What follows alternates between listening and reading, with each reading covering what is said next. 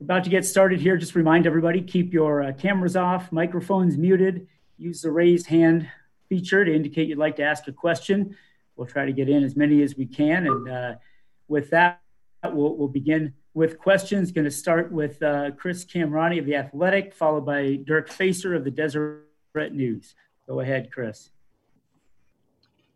Hey, Mark, from administrative standpoint, speaking only on Utah's behalf, obviously, how much input did you have in the remaking of this schedule from Utah's standpoint? Thanks, Chris. Good to hear from you. You know, it's really not about me or Utah. I think what the story here is the collaborative approach that the league leadership, starting with Commissioner Scott, Woody Dixon, and our football coaches, we've really worked for months, and certainly in the last few weeks since we got the July 10th edict from our presidents and CEOs to come out with the schedule today. It's been very collaborative, and I think the success of that is shown in today's schedule. Okay, we'll go with Dirk Facer, Deseret News, and then Josh Newman of the Tribune. Let's go ahead with Josh. We'll come back to Dirk. Hey, Mark. I guess that Larry said that, the training camp conference-wide can begin on August 17th. Not every school will potentially be in that position. Have you spoken with Kyle yet about a potential start date? At this point, Josh, we're planning on starting as is the 20 hours, which is the first big step on Monday. As the commissioner mentioned earlier today, that's video work, that's continued strength and conditioning work, and then, of course, getting on the field with walkthroughs. We'll do that for a few weeks, and our plan as it sits today is to be able to start contact practice on the dates that you mentioned. Again, this is all going to be decided by where our county and university officials are at and our state officials, and we'll continue to follow their lead, but that's our plan as we sit here today. Okay, let's go with Dirk Facer, followed by Josh Furlong of KSL. Hey, Mark, I finally figured this thing out. Hey, I'm going to ask you, how you doing? There's a lot of, the schedule's kind of got a lot of games in November and December. Any concern if you do have fans that it's going to be a little cold that time of year? And I noticed there were a lot of decisions like the Arizona State game and the Los Angeles game being early in that. Was that on purpose? Well, you might see me smiling because the fact that we're talking about that shows that we might be making some progress, because we're actually talking about games and where they land and if there will be snow. And I'm sure the next question will be what time of these games are going to go. So it's fun to actually be talking about the typical questions that you might get when the schedule comes out. But, this is a big geometry puzzle that we put out today that had so many factors going into it. We agreed as ADs early on, and our football coaches agreed that things like rivalries would be secondary to being as strategic as we could to lay out the schedule.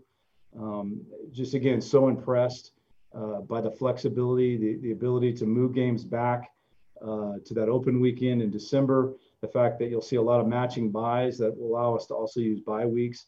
Those are the key factors that went into setting the schedule. And the others, although important to fan bases and important to student athletes and coaches, rivalries, those were just secondary as we put all this together.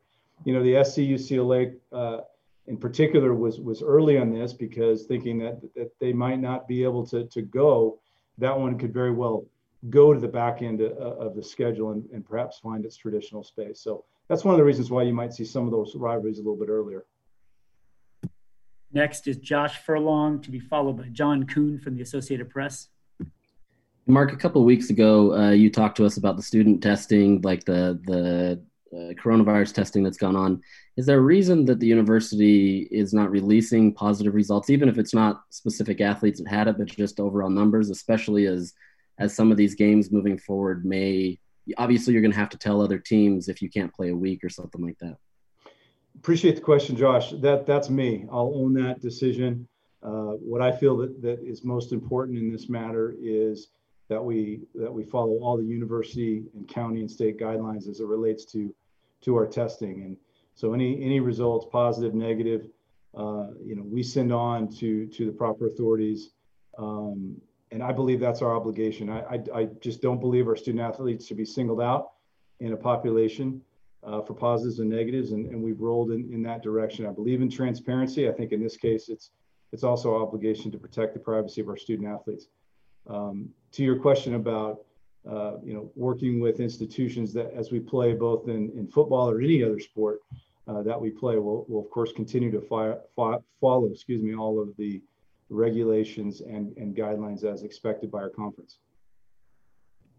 Next, John Kuhn, followed by Josh Newman. Mark, just looking at kind of how the schedule came together, how much input did each conference member have in how the schedule was put together? Or were there any specific considerations that you looked for in terms of scheduling with Utah? Well, very collaborative. As I said in the beginning, everybody certainly had a voice. Early on, we created the Pac-12 football working group that has tackled so many challenges. I was honored to be a part of that group. Very beginning, working on return to play, return to practice, all those kind of things, and then quickly got into, the schedule. Certainly, the work of that group was then presented to our head football coaches and athletic directors on a regular basis. So everybody had a voice. We also expected where we could to keep with our standards. So as the earlier question about if you have a 6-day, you're at home before that. Trying to be thoughtful in regards to some of the steps we've made in our schedules, to make them just better for everybody. So listen, like any schedule in any year, not everybody's happy. I mean, Utah opens up with 2 road games. That's not necessarily ideal for the University of Utah, but on the backside, we'll have a bunch of home games. So, at this point, I think everyone realized that in a year like this, everyone was going to have to give a little so that the conference could get everything that we needed for our 12 members. And at the end of the day, we're just very pleased to be at this point. We'll go next to Josh Newman, followed by Chris Kimrani.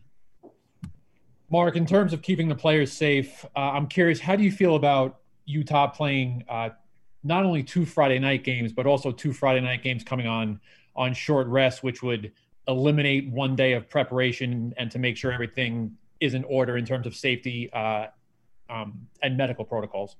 I feel good about it. I don't think there's been any medical advice that has suggested a 6-day versus 7-day versus 14-day, et cetera, related to COVID that really has much difference to it.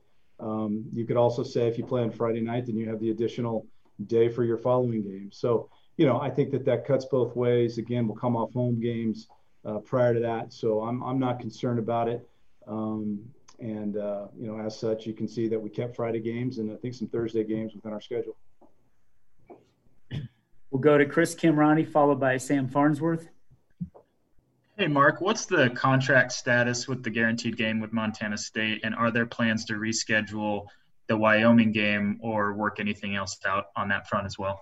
Yeah, our intention is to continue to work with those 3 institutions that we're not able to play this year. We're in ongoing conversations with all 3 of them to work some type of arrangement out, but we don't have definitive conclusions on any of those games, but there are ongoing conversations.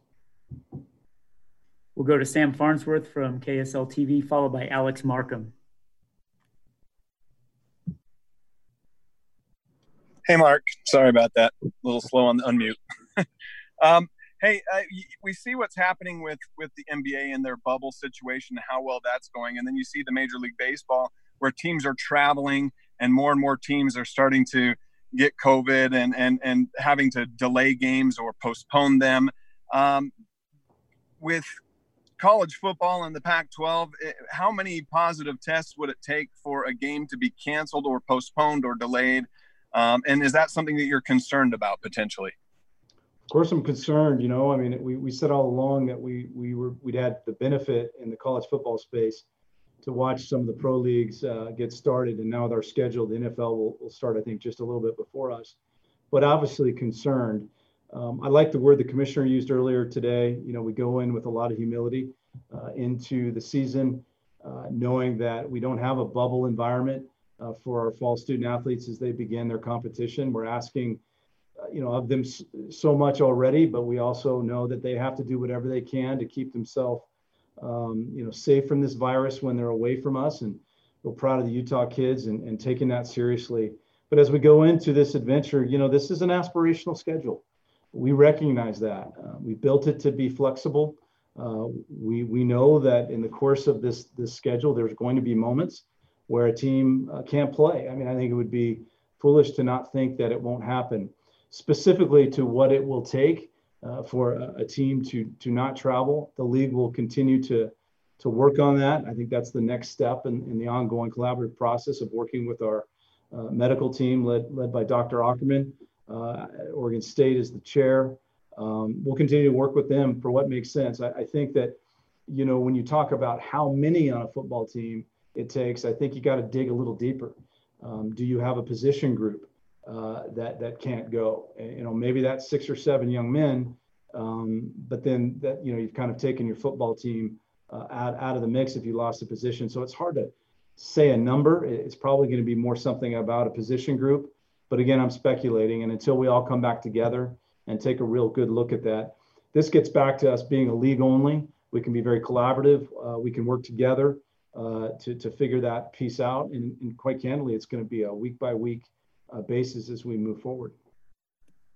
We'll go next to Alex Markham, followed by Dirk Facer.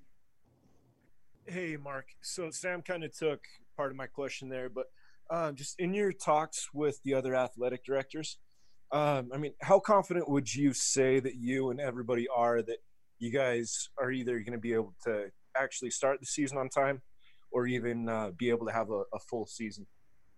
I don't know the weather next week, right? I mean, I think if you start predicting, I just think you just put yourself in kind of a box. I'm confident in the work that we've done up until today to give ourselves the best possible chance. I'm confident in the incredible training staff and medical staff we have here at the University of Utah.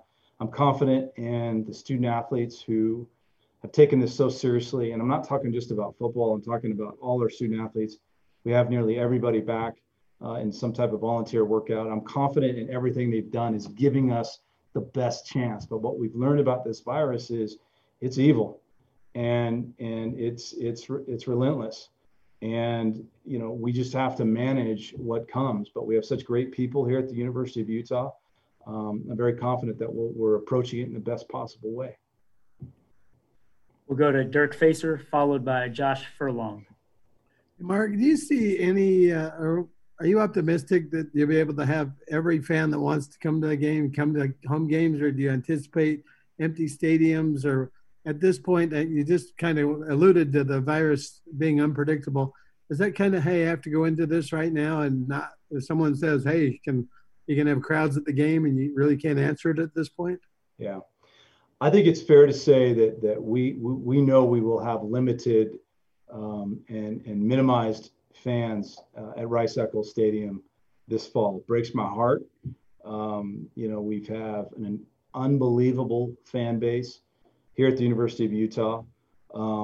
And for us to get to this point where we realize there's just real no path forward to have close to 50,000 people in the stands as we sit. So on this matter, we continue to model a few different levels.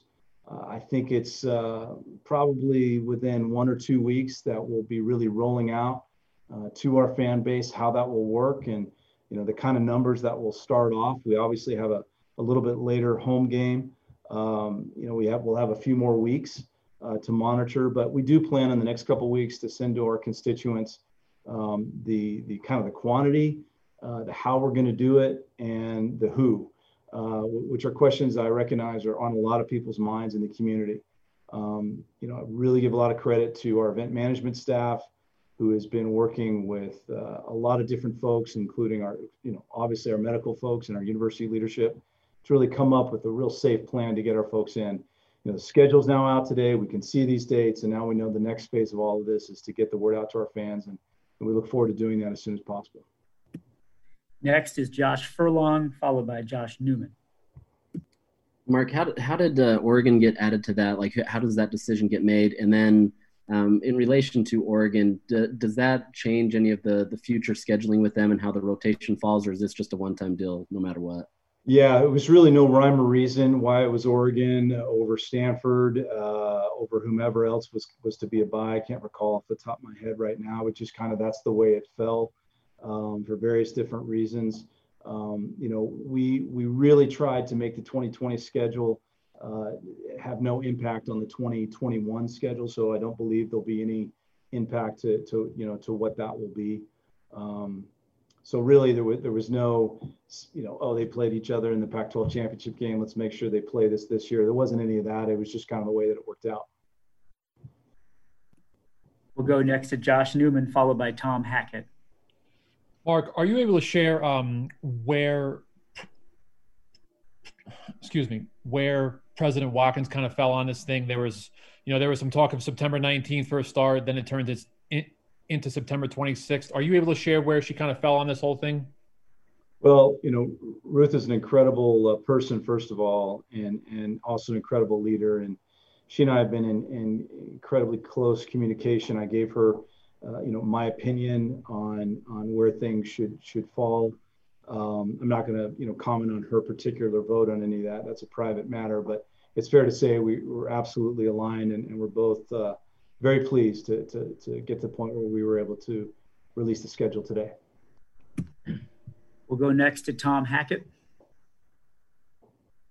Mark, in the Pac-12 memo released earlier this afternoon, it stated that Pac-12 student athletes that decide to opt out of the season will remain on scholarship as well as in good stead with the conference. Do you have an idea at the minute as to whether or not Utah will have any players that will not participate? And if you don't, which is what I'm assuming you'll say, when do you expect to learn of the players that decide to opt out? Good to hear from you, Tom, as always. Yeah, I appreciate the question because it's a very important point to point out. I think the conference was the first out of the gate to make it real clear across all our sports that if you did not want to play due to this virus for whatever reason, whether it was because you're affected by it or because of your mental state or whatever it might be, that your scholarship is retained and we march forward with you as in good standing, and that will absolutely be the case. Our coaches understand that, and we plan on doing that. It's the right thing to do. As we sit here today, that has not come up, but I'm also not naive to think that it won't. And when it does, we'll welcome those young people and we'll work with them and get them ready for next year.